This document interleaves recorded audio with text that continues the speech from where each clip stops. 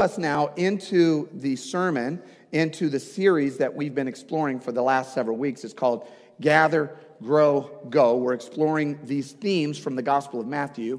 So let's take a moment. Let's bow our heads. Let's clear all distraction from our mind. Let's lean in and get our hearts ready for the Word of God. Father, we thank you.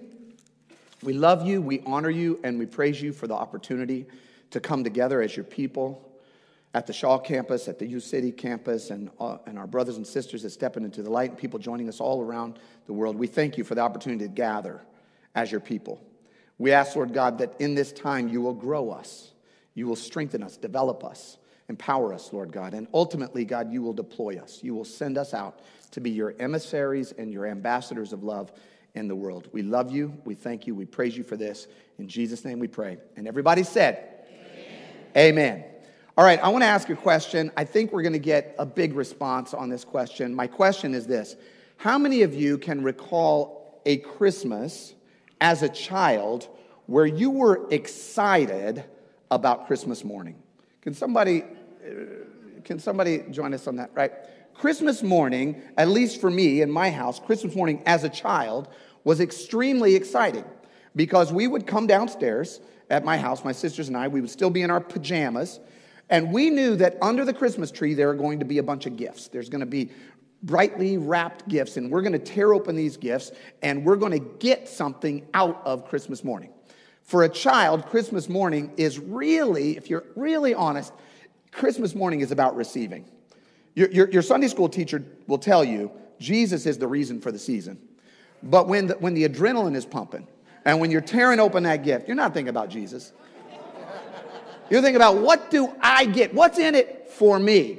As an example of that, there was a viral video that went around a while back of a kid's reaction to finding the special Pokemon card that he wanted for Christmas morning. Check it out. Check out his reaction.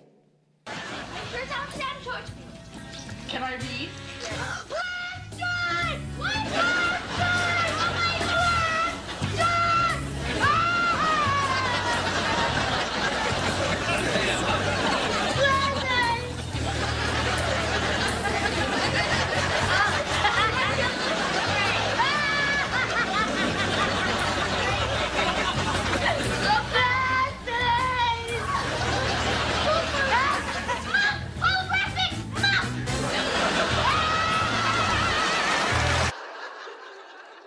All right, so that's what it feels like when Christmas morning is all about you.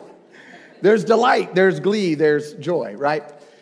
And that's what we experience as a child at Christmas. But as we grow, when we get to be teenagers, hopefully, if we're maturing well, Christmas morning isn't just about us. It starts to become about others experiencing the joy that we're experiencing. So hopefully as teenagers, we start to think about, maybe I should buy a gift for my brother or sister or my sibling or my parent or a cousin or a family member or a friend, right? As we grow even further and we become adults, as we mature, Christmas morning becomes even less about us and about us creating an environment or an experience for those who are younger than us. I would propose to you today that our experience of Christmas, that maturation growth we experience around Christmas, is a metaphor for the Christian life. When we become followers of Jesus, when we first step in and we become babes in Christ, we become baby Christians. The initial experience is something, maybe not quite that expressive. It depends what church you grew up in, all right? But the Christian experience, the conversion experience, when we first become Christians, we go, at least for me, my experience was really self-directed. I was so thankful for God's forgiveness and God's blessing and God's guidance and God's peace and his comfort and provision and all of the things that I was experiencing when I moved into experiencing Jesus as my Savior. But then as I began to grow as a Christian throughout my time as a Christian in the first couple of years, I began to realize that actually Jesus wants to develop something in me. He wants to strengthen me. He wants to grow me. And then as I continued to develop, and this is where many of us are, God starts to show us that he's actually developing us, not for our own development. He's developing us to deploy us. He's actually strengthening us so that he can send us. This is the whole premise of the series, is that he's growing us so that at the end of the chapter, at the end of Matthew, at the end of the book, he grows us, and then he turns to us and he says, now you go. Now you go and proclaim the gospel to every creature. The spiritual life, the life of the Christian can be distilled down to something like this. We are called in order to be committed. We're committed in order to be commissioned. So we're drawn in. Jesus calls us as his followers. And then he feeds us and grows us and nourishes us. And then he starts developing us. He starts saying, I want you to take your cross. I want you to sacrifice. I want you to lean into what I'm calling you to do. But ultimately, we're not being strengthened so that we're strong. We're being strengthened so we're sent. We're being strengthened so that he can send us out. So what we're going to do today is we're going to look at the moment in the Gospel of Matthew where Jesus begins to pivot his followers. His disciples have been coming to him. He's been teaching them all through Matthew 5, Matthew 6, Matthew 7. He's teaching them. He's growing them. He's putting the seeds of his word in. He's building them up. But then we're in Matthew 14 today. And in Matthew 14, he starts to make a huge twist, a huge turn to his disciples. And he starts to go, now let me show you what it looks like for you to go and do what I do. So let me walk us through the story that we read in Matthew 14. This is a powerful moment in the life of Jesus and his disciples. It starts in verse 13. It says, when Jesus heard what had happened, he withdrew by boat privately to a solitary place. Now let me just pause and give you some context about what's happening in this moment. When it says, when he heard what had happened right before this is that his beloved cousin, John the Baptist, the one who had baptized him, the one who had first proclaimed him to be the Messiah, the one who had essentially launched his ministry, he heard that John the Baptist had been killed by King Herod. John the Baptist had been in the prison under King Herod's palace, and Herod brought John the Baptist up, and we won't get into the whole story, but he beheaded him. In a brutal fashion, he took John the Baptist's life. Jesus heard about this. This is his mentor. This is his beloved cousin. This is a family member. And so he's retreating to a solitary place where he can grieve, where he can spend some time alone. He needed some time to rest and to reorient and to refresh himself. So he and his disciples get in a boat. And by the way, his disciples were exhausted too. His disciples had just gone on their first missionary journey. And so they were tired. In fact, they had been serving the crowd so much, the scripture says, that they hadn't even had time to eat. They were tired. They were hungry. They were worn out. Jesus was grieving. Jesus was mourning. They're like, you know what, guys? Let's just get in a boat. Let's go find a beach. Let's go relax. We'll cook some fish and just, take it easy. So they're heading out to find a solitary place. But hearing of this, the crowd started hearing, hey, Jesus is coming up to Galilee. Hearing of this, the crowds followed him on foot from the towns. So you got to get the picture. Jesus is trying to find some quiet time, some me time with his disciples. And people are like, man, I hear Jesus is coming. So crowds are starting to come all around the edge of the Sea of Galilee. When Jesus and the disciples landed, they saw a large crowd. So people had already gathered before they even got to where they were going. Jesus saw the large crowd, and he had compassion on them, and he healed their sick. So Jesus, in this exhausted moment, this moment of grief, this moment of mourning, still has compassion on the people. He says, still, let me teach them, let me heal them. So the disciples who had been with the crowd the whole time are just like, let me get out of here. Do we have any introverts in the crowd? I know you probably don't want to raise your hand, but okay. Yeah, it's like you've overstimulated. You've been around people too much. You're like, what I need is to be with nobody. I don't want to hear anybody. I don't want to see anybody's face. I love you, but get out of my personal space, right? That's where the disciples are at. They're tired and they're hangry. Let's just be real. They're like, have you ever been hangry? Anybody? So it's like, they hadn't eaten. They're kind of ticked. And Jesus is out there going, come on, guys, let's go heal people. Let's be with the crowd, right? So they're tired of it. Jesus had compassion. He's healing them. So the disciples come to Jesus, and it says this in verse 15. As evening approached, the disciples came to him and said to Jesus, Jesus, this is a remote place, and it's already getting late. And then they turn to Jesus, and I love what they said. They say, send the crowds away. Get them out of here. right? Now, I love what they do. This is a great psychological move they pull here. What they really mean is send the crowds away so that we can eat. But they know that if they say that, Jesus is going to rebuke them. So they put a little spin on it. Send the crowds away so that they can go to the villages and get something to eat, right? Meanwhile, if the crowd wanted to leave, Jesus wasn't holding them back. I mean, they were hungry, they could have left, right? The disciples are like, we got to figure out a way to get Jesus on our side.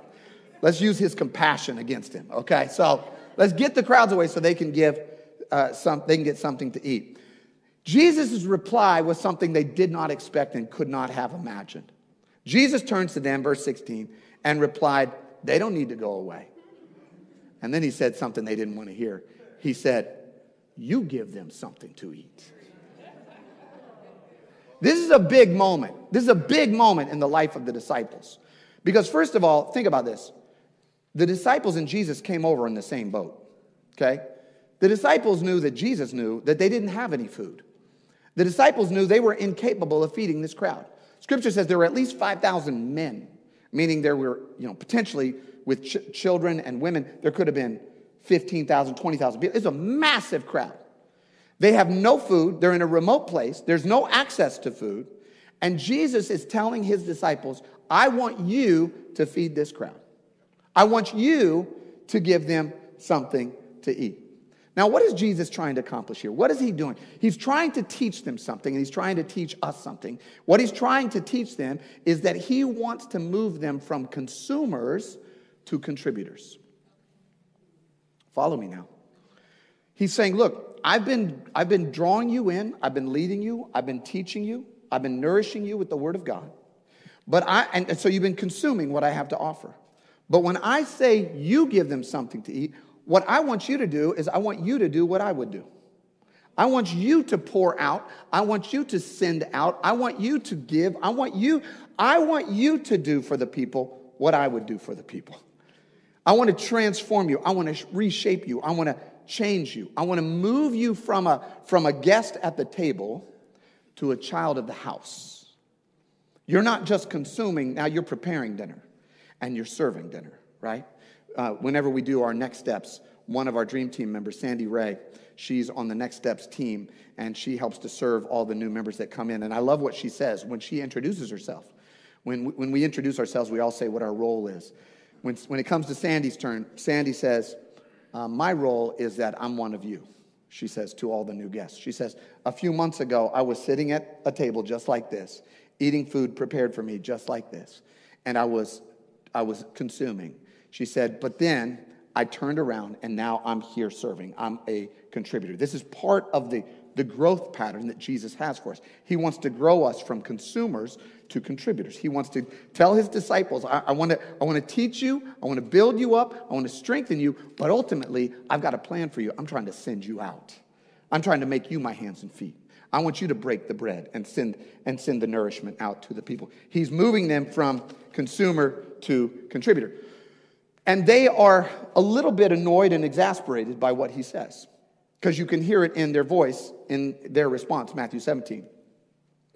They say this, we have here only 5 loaves of bread and 2 fish. In other words, we're not equipped to do what you're calling us to do. We don't have the capacity, the ability, the competence, the materials. We're not able to do what you're calling us to do. You're asking us to do something that is impossible to us. But what Jesus is doing, he's drawing us into this new reality where we become followers of Jesus, because he wants us to move from self-reliance to divine dependence. Whenever Jesus calls you to be a part of his kingdom, he's calling you to rely on him to do it. Put that next slide up. He's calling us from self-reliance to divine dependence. He's saying, listen, I'm going to ask you to do stuff that you cannot do. Do you realize that when you follow Jesus, he's going to command you to do things that you can't do? In fact, just a couple chapters earlier when he was preaching, one of the things that he says, he ends this great sermon, the Sermon on the Mount. You want to know how he ends the sermon? It's like I can't imagine ending a sermon like this. He ends the sermon on the Sermon on the Mount. He ends the sermon by saying, therefore, be ye perfect, even as your Father in heaven is perfect. End of sermon, altar call. Like if I'm in the crowd and that's the end of the sermon, I'm like, okay, what do you mean, right? Jesus is always calling us to do something that we cannot actually do on our own, by our own strength. So when we hear Jesus' commands, what we end up doing is we end up falling on what I would call the slingshot spectrum of overconfidence and self-doubt. So there's a think of it as a spectrum. When Jesus says, look, I want you to step in. I want you to grow in your faith. I want you to serve somebody else. I want you to lead somebody. I want you to serve in some capacity. I want you to give. I want you to grow in some way. What happens is we either have overconfidence, where we say, okay, I got it. I'll just do it. I'll do it on my own. I'll make it happen. Or we end up in self-doubt, where we go, there's just no way that I can do it, right? We usually end up in one, because both of these are we experience these because we're relying on our own strength. Let me give you a great example of this. When a few years after the feeding of the 5,000, Jesus is in the Garden of Gethsemane, and he's about to be arrested. He's about to fulfill his purpose by sacrificing himself on the cross. And the soldiers come, and the high priest come, and all these people come to arrest him, right? And in this moment, Peter decides, you know what? I'm going to take care of this situation. I'm going to take care of the Roman Empire. I'm going to prevail personally over the Roman Empire. And what happens is what I call the Malchus incident. The Malchus incident is when Peter pulls out a sword and he tries to attack the soldiers and the high priest. And all he ends up doing is cutting off the ear of the high priest's servant, a guy named Malchus. It's just like, that didn't help Peter, right? That actually was not helpful, right? Why does Peter do it? He does it because he's trying to do something by his own strength. He's trying to accomplish something by his own strength. He's trying to accomplish something by his own power. And whenever we do that, Jesus ends up cleaning up our mess anyway. Right? I mean, think of this. Jesus literally, guys, I'm serious. Think of it. Jesus has to lean down, pick up Malchus's ear. Sorry, Malchus. And then he has to put it back on his head. Right? Because Peter was overconfident. When we act in our own confidence, when we try to step into something in our own ability with pride and hubris, this is why I called it the slingshot effect, because what usually happens is we move from overconfidence to deep self-doubt. Because failure then drives us to self-doubt, right? So literally hours after Peter's like, I'll take on the Roman Empire, whoosh, right? The next thing, first of all, he's not a great aim either. Like, I'm sure he wasn't going for the ear, okay? So, but right after he fails at that, just a couple hours later, when a servant girl says, wait, aren't you a follower of Jesus? Remember what happens? I don't know him. Never heard of him. Not me, right? Because he went way down into self-doubt. Overconfidence, self-doubt, it's a slingshot effect. And so what happens is Jesus is trying to teach us, he's trying to teach them to not rely upon their own strength, their own power. He's trying to teach them to rely on God for the task that he has assigned them. So this is why he says this in verse 18, Matthew 14:18. He says, bring the 5 loaves and the 2 fish to me. He says, I know you don't have enough. I know you're incapable. I know you lack the competence to do what I'm calling you to do. I know that you lack the effects that you need to accomplish what I'm asking you to do.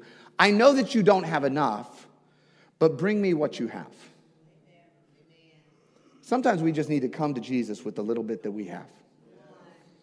I mean, can I just be honest with you? I do this every Sunday. Every Sunday I do that. I come to God. Like I get up, as I'm preparing for a sermon on Sunday, I'm like, Lord, I'm not smart enough, articulate enough, learned enough, scholarly enough. I don't really have what it takes to do what you've actually called me to do. And every week I have to be reminded, you know what? You just get up, give me the little bit that you got, and I got you covered. Right? People come up to me sometimes and they go, Pastor, it was so amazing when you said X, Y, and Z in that sermon. And I'm like, I don't remember saying that. That's way better than what I said, but thank you. Right? God is communicating to us whenever we just give him whatever little bit we have. Right? What he's trying to tell us is that our inability is his opportunity. Right? It's actually our incompetence and our lack of ability and our lack of capacity that he needs. The scripture says that it's only in our weakness that he can display his strength. Right? So he's saying, I want you to just bring me what you got. And I'll take care of it. I'm a multiplier. I'll make it happen. Let me give you a biblical example of this. I'm going to take you back 1,200 years, okay? 1,200 years before Jesus. Many of you know the story of Gideon. Gideon is one of my favorite biblical characters. I love Gideon. And we know the story of Gideon. Some of us know the story of Gideon, where God called Gideon, and Gideon was like, I can't do it, Lord. I'm the weakest of my tribe. My tribe's the weakest of the clan. Our clan is the weakest in all of Israel. I'm not your guy, right? And God calls Gideon and says, I want you to overcome the Midianite army. I want you to fight on behalf of your people. And it's a great story in the book of Judges.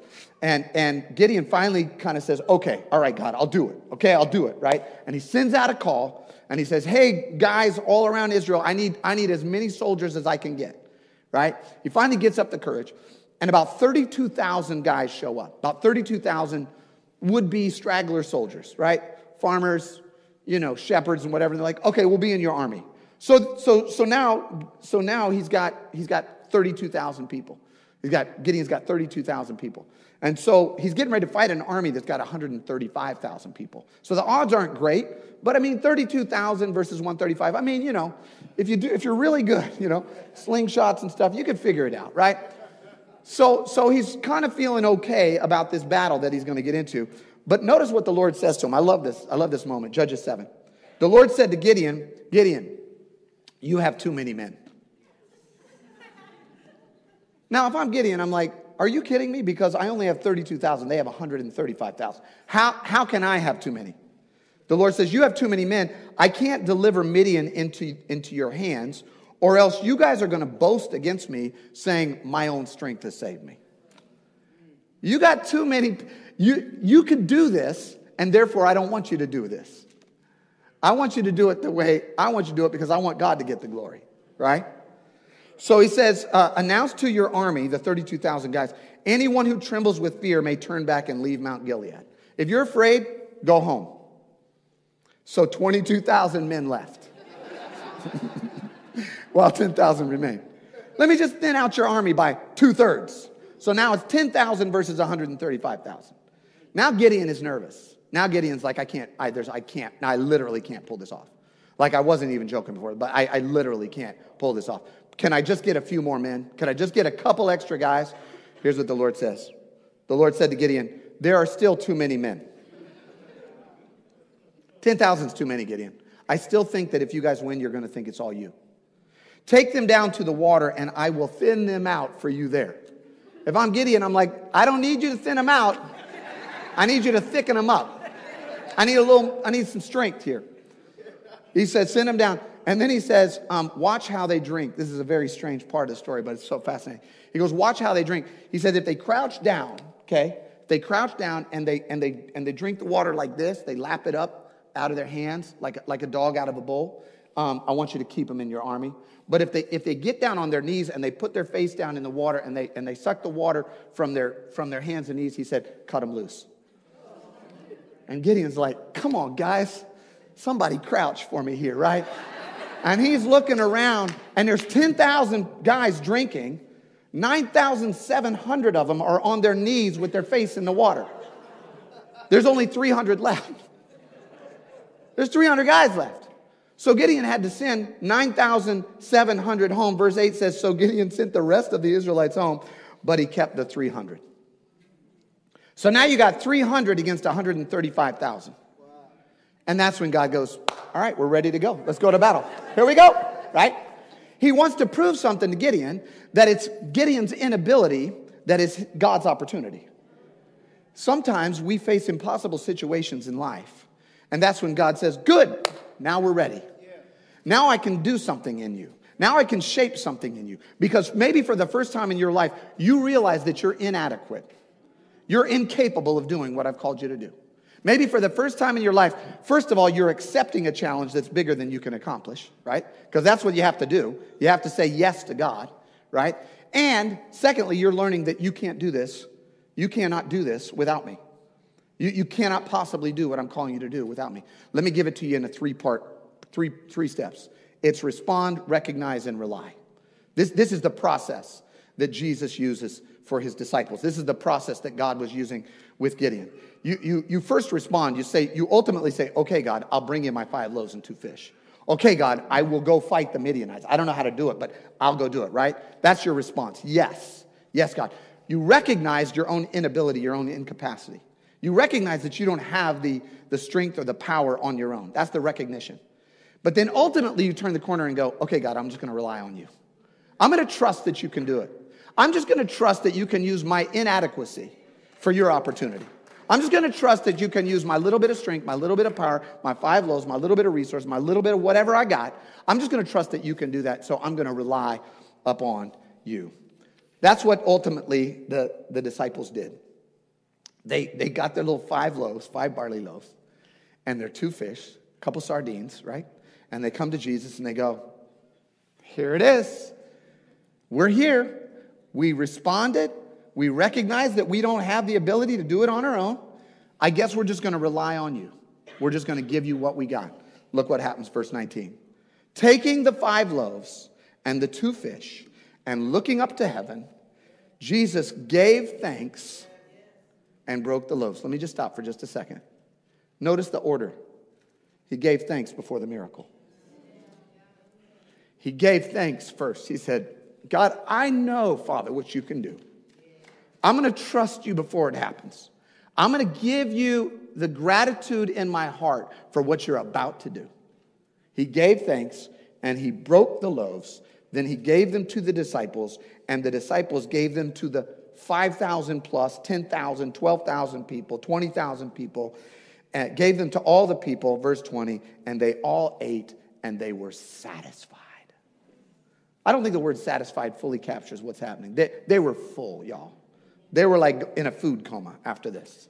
The people were good. They were happy. They were absolutely full. Now, the miracle could have ended right there. And man, we could do an altar call right now. God will provide all your needs according to his riches and glory, right? We've got that story. He's always going to make a way, right? It could have ended right there and it would have been a powerful moment. But he's actually trying to do something more than feed the people.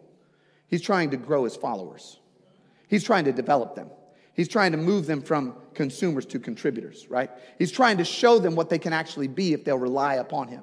So the miracle is for the people, but it's really for his disciples. It's really so that he can draw his disciples into something greater than they've ever experienced before. Because here's how the story ends. It says this: when they all had enough to eat, everybody had their fill, he said to his disciples, gather the pieces that are left over.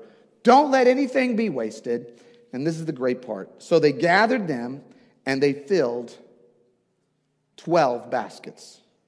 12 baskets with the pieces of 5 barley loaves left over by those who had eaten. You understand what's going on, right? There's 12 disciples. There's 12 baskets left over. They came for a meal. They ended with a feast. They were hungry. He said, I'm not going to just feed you. I'm going to feed your families.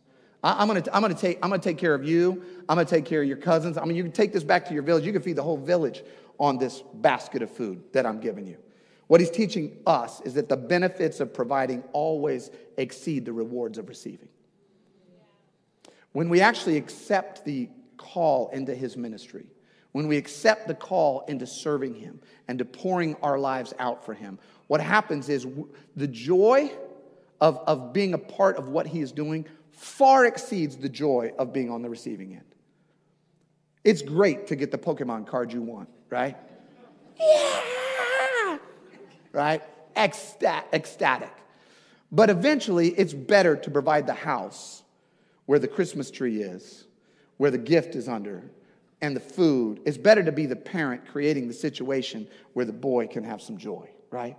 As followers of Jesus, Jesus is saying, I want you to experience that ecstasy of following me, that joy, that delight of following me. But at the end of the day, I want you to grow into something that's even better than that.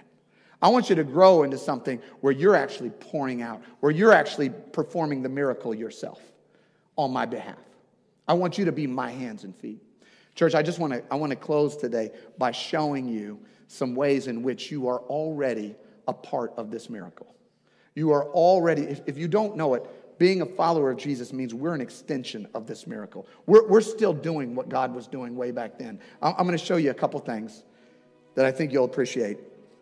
About 2 weeks ago, we got an email from one of the organizations that we support, a place called Oasis International. And Oasis International sent out an email saying, hey, our HVAC unit, our HVAC heat and cold is out. This is a few weeks ago. Remember how cold it was? It was like none of y'all were here because it was too cold. Remember that? Some of you were here. I'm just... it was cold. It was really cold. And so we knew, like, man, their heater's out, right? So a member of our team called them up and said, hey, what do you need to fix it? They told us what they needed. We sent a check, fixed their HVAC, just like that, right? You did that. You did that.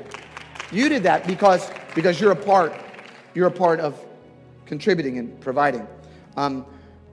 Around that same week, maybe a week before or a week after, another organization, JADASA, Journey Against Domestic and Sexual Abuse, is an organization that we've worked with over the years. Cynthia Bennett is the executive director.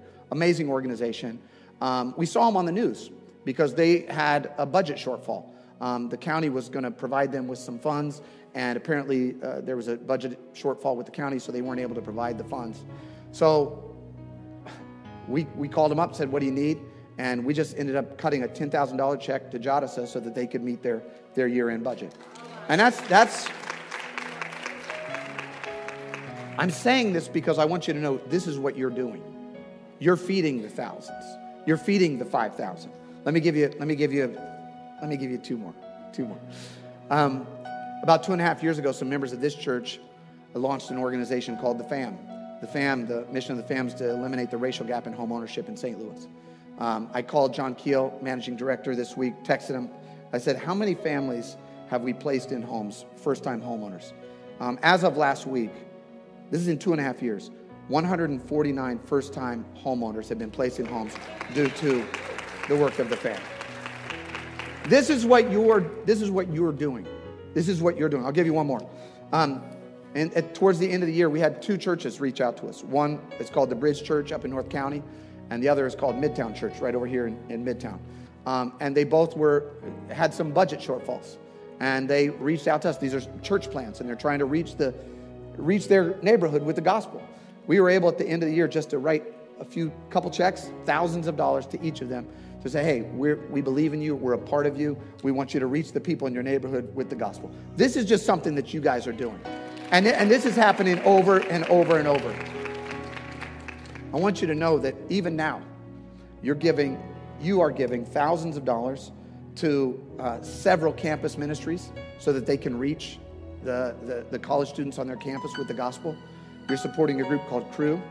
You're supporting a group called InterVarsity. You're supporting a group called Reform University Fellowship. You're supporting a group called the Carver Project. You are currently, One Family Church, we are sending thousands of dollars to these organizations so that they can provide and bring the gospel to the people around the world.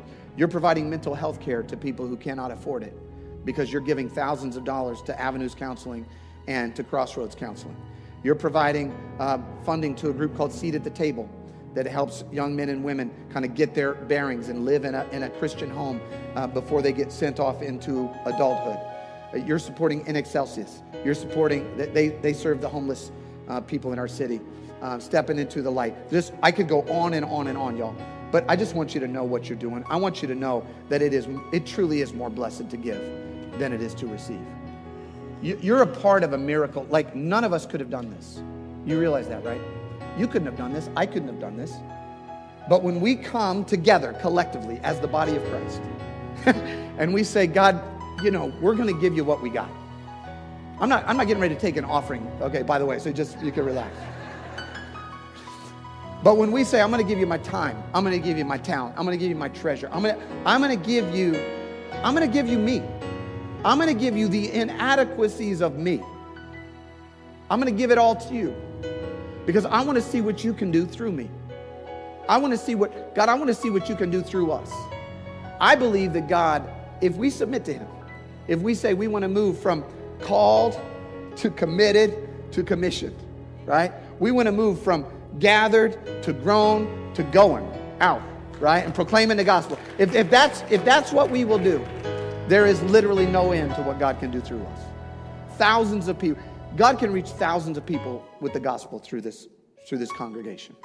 Thousands of children, thousands of high schoolers, thousands of young adults, thousands of marriages and older adults. People around the world can come together in Christ, worshiping God, because a group of people like this said, I'm yours. Would you bow your heads with me? God, we want to be like the disciples. We know we're inadequate. We know we are incapable of doing what you've called us to do.